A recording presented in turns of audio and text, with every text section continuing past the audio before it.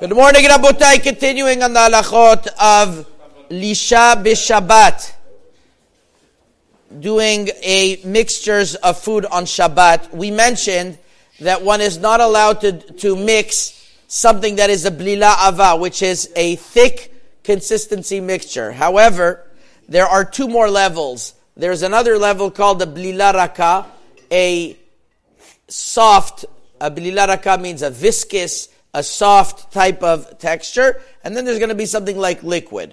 So what's a soft texture? For example, if somebody wants to make oatmeal that is runny, that it doesn't stay on its own on Shabbat, he would be allowed if he puts in the milk before the oatmeal, as long as he's not cooking the oatmeal with a primary vessel, of course, a primary heat.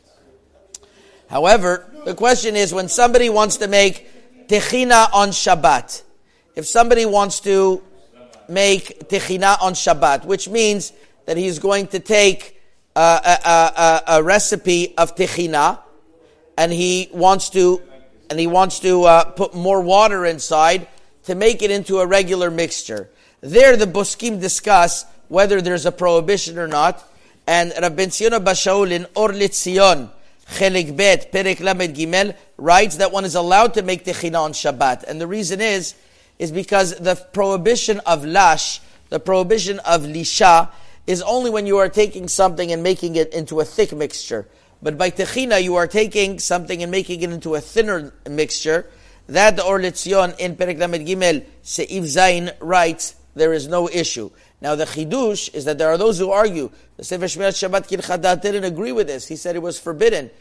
And the reason is because anybody who knows how to make techina, he'll see that in the middle stage, when the techina becomes hard in the middle, then afterwards until it loosens up, there is a stage where it becomes hard. On that, Rabbi Tzion Bashaul held that since the end product is that it becomes loose, it's not a problem.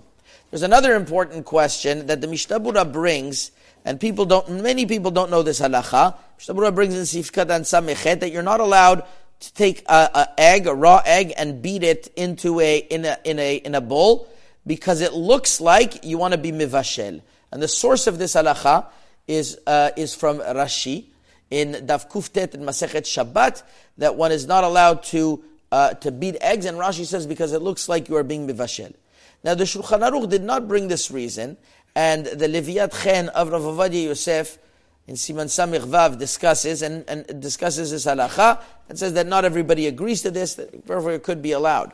However, Rabbi David Cohen Skali, one of the great Chachamim of Morocco, in Kiryat Chana David, Chelek Aleph, Siman Mem, brings a question that what they used to do in his area, which is in the border Algeria, Oran, in Algeria, they used to take an egg and they used to beat the egg together with milk so that it would be like a foam, and they'd put it in the coffee.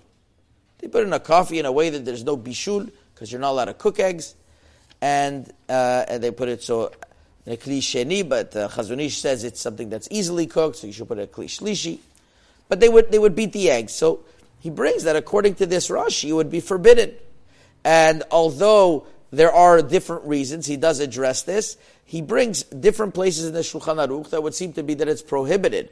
And it seems to be from his teshuvah that it is prohibited. And indeed, there are poskim, like I mentioned, like the Mishnah Berurah and others, that prohibit beating eggs for no reason,